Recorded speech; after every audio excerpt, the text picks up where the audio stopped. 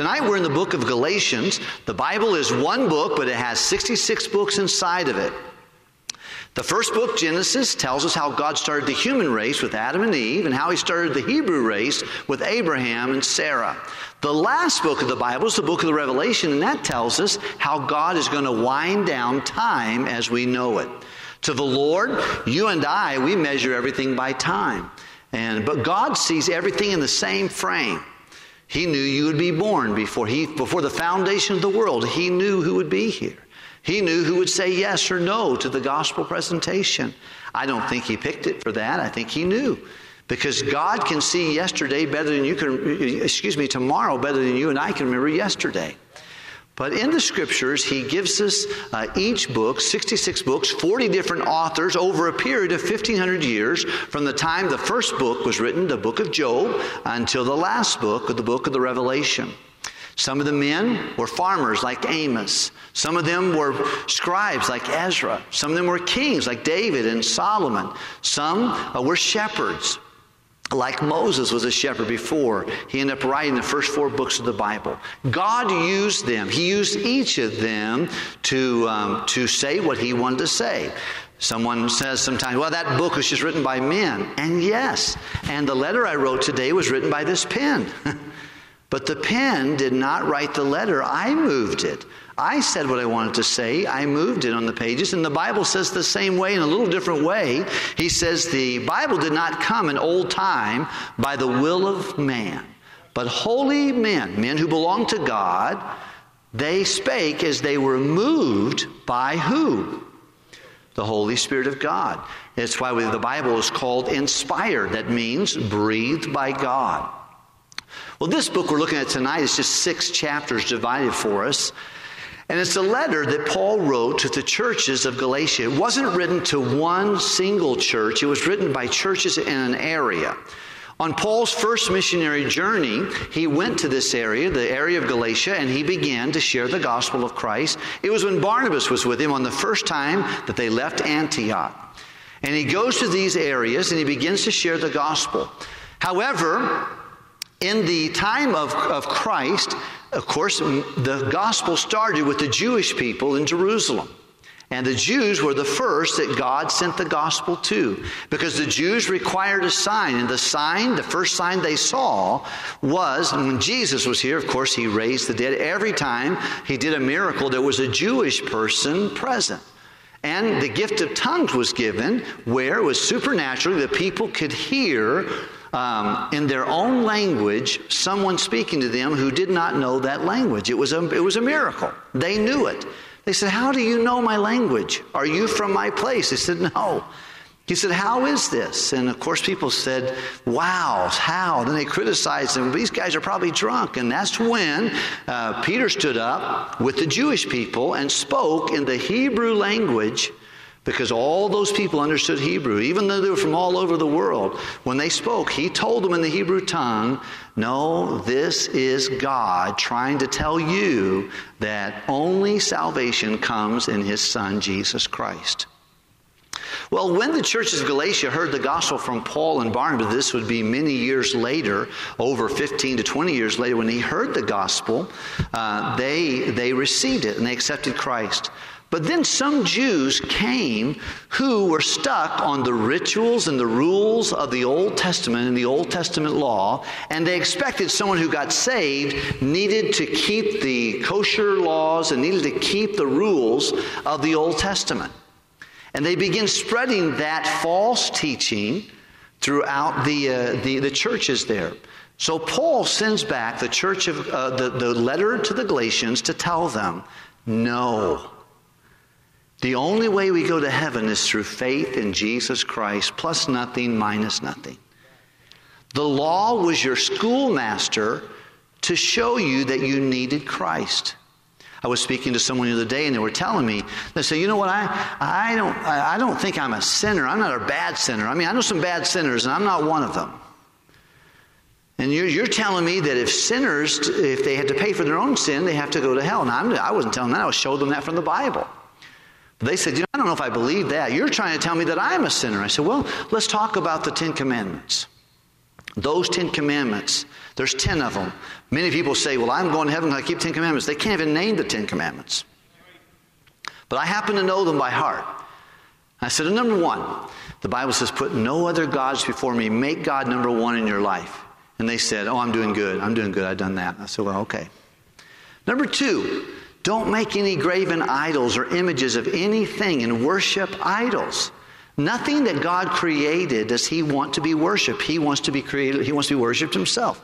We're not supposed to worship the creature more than the creator. But boy, we do that. We do that as a nation. We do that as a people. You know, the television show that got the most attention for several seasons was American Idol. What do these people want? They want to be worshiped. That's what they want. It's interesting. And she goes, oh yeah, I'm doing good with that one. Doing good with that one. I said, well, the third one is, thou shalt not take the Lord thy God's name in vain. I mean, you never get mad and say God and damn his name. You never get mad and say Jesus, Christ, and oath. There he goes, hey, hang on. I said, no, I've done that. I said, you know what? You've done a lot of these things, and we kept on going, disobeying your mom and dad, or dishonoring your parents, not keeping one day for the Lord of your week, and then, of course, not lying, not stealing, not bearing false witness with one of them, not committing adultery, not coveting, all these things. Oh, man, all those rules. No, I said, I didn't keep all those. You know what the law was? It was her schoolmaster to show her that she doesn't have enough to go to heaven on her own. It's a schoolmaster. Well, Paul was trying to help them between the doctrines of law and grace. Is the law important? Sure, it's important. It tells us God's thinking and how he feels about the first 4 of the 10 commandments. Tell us about how our opinion should be to God. No other gods before me. Don't worship graven image. Don't take his name in vain. And remember one day for him, the Sabbath day, to keep it holy. One day's for God. That's why we show a reverence to God. The next 6, starting with our first relationship, our mom and our dad, all the way down to the 10th one, have to do with a relationship with man. And he's going to tell them these things, but he's going to remind them salvation is not by keeping rules. It is by believing and receiving the gift of eternal life. That's what he's going to explain to them. Let's look at a couple verses real quickly. The key verses I put there is Galatians chapter 1, verse number 6. Would you read it out loud with me? Galatians chapter 1, verse number 6. Are you ready? I marvel that ye are so soon removed from him that called you into the grace of... So somebody had come along and started sharing another gospel that wasn't by grace through faith, plus nothing, minus nothing. And he says to them, he tells them the thesis of the whole book is, I am amazed, I'm disappointed, I am saddened to know that you have so quickly taken the truth that I taught you and been taught something different that's another gospel, it's not the right one. And boy, whenever it's all said and done, there's just 2 groups of people in the world. People that are saved, people that are lost. 100 years from now, all that's going to matter for every one of us is where we live, with God in heaven or without him in hell. That's all that's going to matter. On the little booklet that we talk about the saved or lost on the Titanic, some people were in beautiful, beautiful cabins on that boat. Some of them were in the steerage with backpacks. But when it was all said and done, there was just 2 groups of people, not rich and poor, not wealthy and luxury, or those who just were the bare minimum. It was just saved or lost. People that lived and people that died. And that's the way it is in humanity. And the only way we can have eternal life is through Jesus. Because I'm just shocked that you already have bought into something that's not true. Another gospel after you've known the truth. Chapter 2, verse 16, a little longer verse. If you'll allow me to read it real quickly. Chapter 2, verse 16. Knowing that a man is not justified by works of the law. He said, you can't be declared innocent by the work of the law. But by faith of Jesus Christ, even we have believed in Christ, in Jesus Christ, that we might be justified by the faith of Christ and not by the works of the law. For by the works of the law shall no flesh be justified. So how many people can be justified by the works of the law? No one. Would you look at verse 21 in that same passage of Scripture? And let's read it out loud together. Chapter 2, verse 21. Are you ready? I do not frustrate the grace of God. So he says, I'm not going to frustrate what grace means. Grace means God has to do all the work. Okay? Because if you could be righteous because you kept some rules and you're better than somebody else, then why would Jesus have to die, be buried, and rise again? If you and I could earn our way to heaven, then why would Jesus have to go to the cross? He goes, I don't frustrate the grace of God. Because if righteousness, being good things, make you good enough to go to heaven, then why would you need a Jesus? And the truth of the matter is, you can't do it on your own. The law, keeping the laws, cannot do it. And so that's the crux of this particular book of the Bible. Let's look at the outline real quickly. Number 1, chapters 1 and 2 is a strong rebuke for doubt and diversion. They had been diverted from the truth. So he really just kind of rebukes them and says, listen, you're wrong. You're wrong. I can't believe you'd believe this. And he tells them that this is what I taught you. This is what the Bible, this is what the God wants you to know. And you've so soon been shaken from that. So he rebukes them for their doubt in the gospel and their doubt in him. So whoever came and taught them the wrong doctrine also was throwing Paul under the proverbial bus. And they began to criticize him as well as his teaching. And here we see a little bit of Paul. He tells a little bit of background. He says, it was 14 years after Paul was saved that he was sent out as a missionary. Most of us think he got saved and boom, he was gone. But the Bible is very clear, and he tells us in Galatians, we have a little bit of a history here. He got saved. Where was he at when he got saved? He was on his road to where? Damascus. So he was on his road to Damascus. And then Ananias saw him, and then Barnabas came, and Barnabas tried to take him back in Jerusalem, but the people there were nervous because he was responsible for several widows in that church. He had been responsible to kill their husband. Those little kids running around without a daddy, it was his fault. He, in his zeal and in his antagonism toward the gospel and Jesus, he took the life of their dad. He had many of them arrested. He caused them great financial challenges. He put pressure on people against those who had accepted Jesus Christ. So when he came back into Jerusalem and said, I'm saved, I've accepted Christ as my Savior, well, they were not happy to see him. They thought it's a trick. He'll say that, and in a few moments we'll have the police in here taking us off to jail or persecuting us or having someone else die. So they didn't believe it. So the Lord had to take him into Arabia. He went for 1 full year in Arabia, and then he went to Tarshish, his hometown, for 10 years, and then into Antioch for 1 year, and then from there he was sent out. His earthly ministry, many believe, was less than 18 years of missionary work, but he was committed to the Lord. He did tremendous amount of great things with the Lord's help in that short time. But when I think about this, I finished Bible college in 1989. I taught school for 11 years and now been pastoring for 20 years. But I think about that 31 years that I've been in the Lord's work. But the difference between me and the Apostle Paul is he was passionate, much more so, about Christ. He said, when Christ, not as my hobby, he's my life. He said, I'm crucified with Christ. He said, that I might know him. He said, till Christ be formed in you. Wherever he went, he spoke of Christ. He says, as he get ready to end his ministry, he said, all this negative stuff, I know that bonds or afflictions are in my future. You can read it in Acts chapter 20. He said, but none of these things move me. You know why they didn't bother him? Because he didn't count his life dear to himself. It wasn't about him.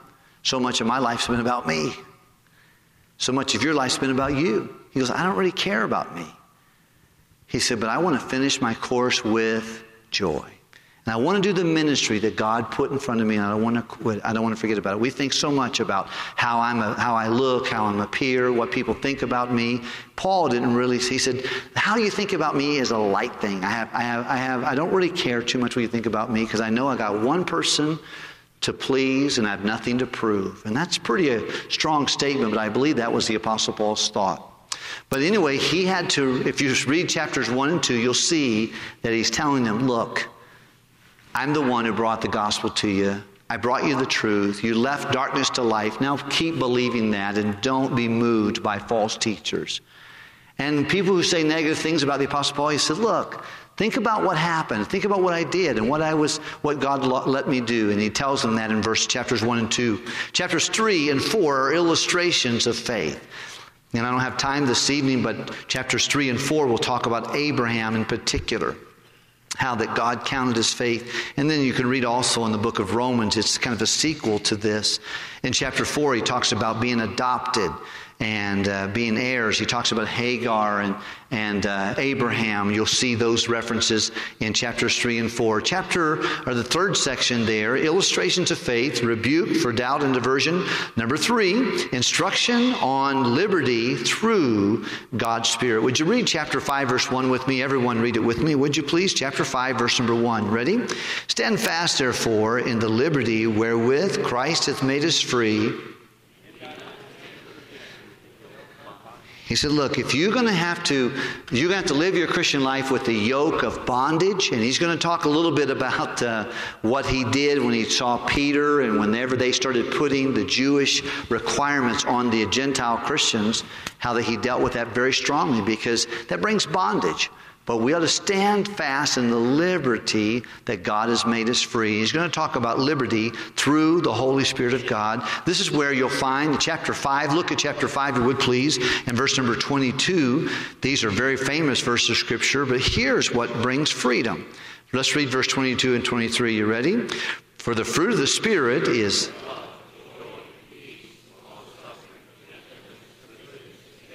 meekness, temperance. Against such... So can you love, or can you have too much peace? And no, he said there's no law against that. That's where you have tremendous liberty. Are you supposed to be an adulterer? No. There's a law against it. You don't have liberty to do that. How about stealing? How about bitterness? How about unforgiveness? Is there anything?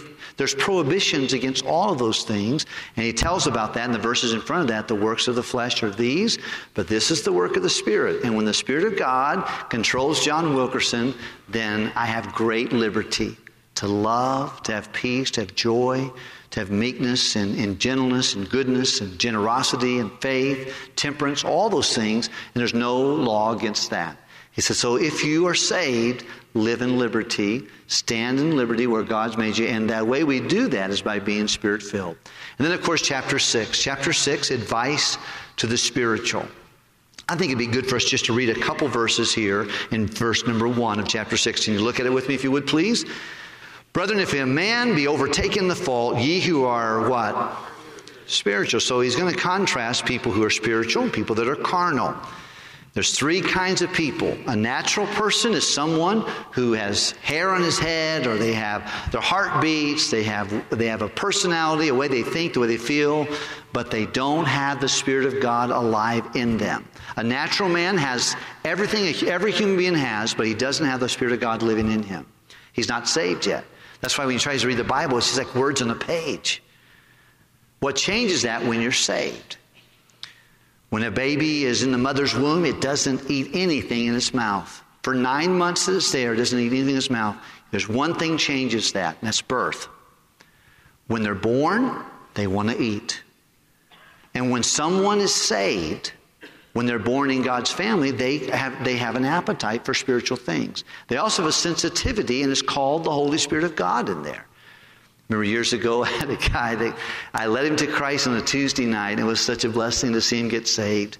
On Friday night, he called me. He said, where are you? I said, I'm at home. He goes, when can I see you? I got to talk to you. Are you going to be at church tomorrow? I said, yeah, I'll be there tomorrow morning. Saturday morning, he met me there at the church, and he said, what happened to me on Tuesday night? I said, well, you got saved, right? You accept the Lord? Yeah, but like really what happens? He said, I work at the bank, and every Friday night I go to some club somewhere. It's not if we're going to the club. We always go to the club. I usually drink way too much, and we do all the things they do at the club. And I just find out where my friends are going. We all text each other, call each other, and we show up at the club. That's what we do every Friday night.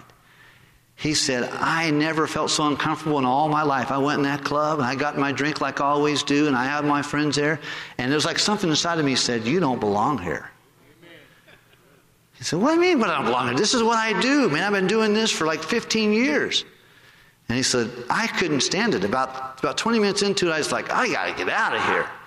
And that's when I called you and wanted to meet with you. What happened to me on Tuesday? Do you know what happened to him on Tuesday? The Spirit of God came inside him. And he's there to give liberty, but also to get us to do the right thing, to get us closer to the Lord, to help us forgive when we have problems, to help us with difficulties. He was there. Before Tuesday, he was on the outside. On Tuesday night, he came on the inside. On Friday night, he wasn't comfortable in that particular setting. And he let him know about that. So the natural man, we said, but for spiritual man, how do we know a spiritual man? Look at verse 1 again of chapter 6. Brethren, if a man be overtaken in the fall, so you got someone in your sphere of influence that's fallen, that's gotten into a problem. Ye which are spiritual, what should they do? Restore such a one. In the spirit of what? What is meekness? People oftentimes, meekness is humility. Now, meekness requires humility, but it's not a really good definition for meekness. Meekness is a willing to work with someone. It's a willing to adjust to another's pace or agenda. You can't take them you got to take them where they are, not from where you want them to be. It's willingness to work. Jesus said, come unto me, all of you labor heavy laden, I'll give you rest. Take my yoke upon you and learn of me, for I am meek. Jesus said, look, if you're burdened, you're beat up by the world, you're struggling, you're fighting, you're working through it, he said, come find me.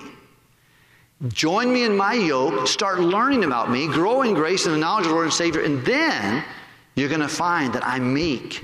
I'm way out here, but I'll come back and work with you. He said, ye who are spiritual will restore such a one in a spirit of meekness. Let ye also yourself. Listen, everybody ought to be helping somebody grow in the Lord. Somebody, you ought to say, you know what? If I saw you now, you're a Christian, I ought to ask you, whose spiritual growth is your responsibility? Who are you working with? If there's nobody to say yes to that end, you're going to find yourself critical, self-absorbed, and not what you ought to be for the Lord. Everybody ought to be working with someone. Everybody ought to be trying to disciple someone, encourage someone, strengthen someone. And maybe your own children, maybe your own household, but somebody outside your influence. You ought to say, Lord, I want to make someone else's spiritual growth my personal responsibility. Those are the happiest people in the room. They're the happiest Christians, they're most fulfilled Christians, and the least critical Christians. Something happens to a man and woman who quits doing the work of the Lord. They become very critical. And they get carnal, and they're not interested in helping someone be restored. They got plenty of opinions about what ought to happen to that person. But a spiritual person will go and help them. Let me conclude. Here's some key words in the book. Flesh, you'll see it several times. Bondage is another strong word in Galatians. Cross, you'll see it mentioned many times in this book. The Holy Spirit is the most mentioned words. And then the sons of God, that's mentioned at least 4 or 5 times there. You'll see that in the verses I gave you there. Here's some lessons to ponder. Number 1, guard your influences. Would you look at chapter 3, verse 1? About 3 minutes from finishing up. Listen carefully and follow. Would you please read chapter 3, verse number 1? Would you please? Ready? O foolish Galatians, for whose eyes the Jesus Christ hath been evidently. He said, O foolish Galatians. I don't like this, but I don't like it when someone says, oh, you're so immature, or you're an idiot, or whatever. But he says, oh, foolish Galatians. And what's the next word he says? Who? Who are you listening to? Who is it that's deceived you? Well, when people get cattywampus doctrinally, almost always there's a who. When a kid starts going negative, there's almost always somebody that's the who. Very rarely do people take their first drink by themselves, do their first drugs by themselves. Look at the first pornography picture by themselves. There's a who involved. And truly, people who get off doctrinally, usually there's a who. A man talked to me not some time ago, and he said, you know what, I've been reading the Bible and I'm seeing all these wonderful things, but they don't agree with what I believe he's been taught. And I said, well, who showed you that? Oh, no one. I just been reading the Bible and just finding it all myself. And a few moments later, I said, no, come on. You don't find that by just reading the Bible. Somebody got real smart and convinced you they knew what they were doing, and they're making divisions and doing things. Who? And he broke down, well, there is a guy that has a blog in Texas, and I've been kind of watching that little thing a little bit, and a little bit of this, and this guy's a YouTube. And before I know it, he had 2 or 3 people. All of them are in cohorts together, telling him stuff that he told me. He just saw it by reading the Bible. It just doesn't happen. There almost always is a who. Look at one more verse real quickly, in chapter 5, verse number 7. Can we look at that one? Chapter 5, verse 7. You've probably heard pastors say this before, but let's look at it and read it with the Bible and underline it, would you? Verse 7, are you ready? Ye did run well, that ye should not obey the truth. Once again, you were doing so good. What's the next question? Who? There's a who involved. Be careful of your influences. Number 2, be passionate in helping others grow in Christ.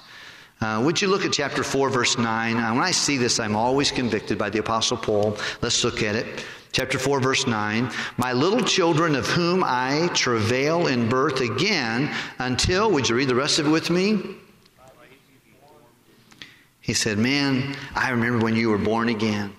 And I travailed for you to come to the new birth, but now I'm not satisfied for you just to be a baby. I want you to grow. I want Christ to be formed in you. And we need passionate Sunday school teachers, bus workers. We need Sunday school teachers that will say, you know what? I'm not satisfied just to give a lesson, go over and highlight my lesson, just give it to them. I want Christ to work a work of grace in them. Disciplers, those of you who are discipling new converts, you ought to say, Lord, please, had the chance to disciple someone yesterday, and I prayed for him today, and I said, dear God, please help my friend. Help this not just to be a Bible study and a discipleship lesson, but I pray, God, you'd give him great victory. Give him a beautiful, beautiful spouse. Give him a happy life. Help him as time goes on in his life to be happy and fulfilled, that you came not just to give him life, but to give it more abundantly. It ought to be something inside of us that, I want that for those I'm working with. Paul said, look, I was there when you got born. That was wonderful. We travailed. It was not easy getting you the gospel. But I'm going to stay with you till Christ be formed in you. Number 3, walk in the Spirit. Then number 4, we must be truly spiritual in order to help other people. Spiritual people help others. I want to encourage you to read chapter 6, verses 1 through 10.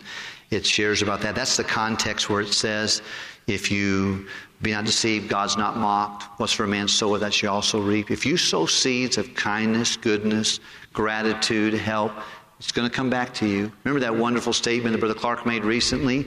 Give and it shall be given unto you. What does it stand for? Anything you want it to be. You want mercy? Give mercy. You want God to meet your needs? Meet someone else's needs.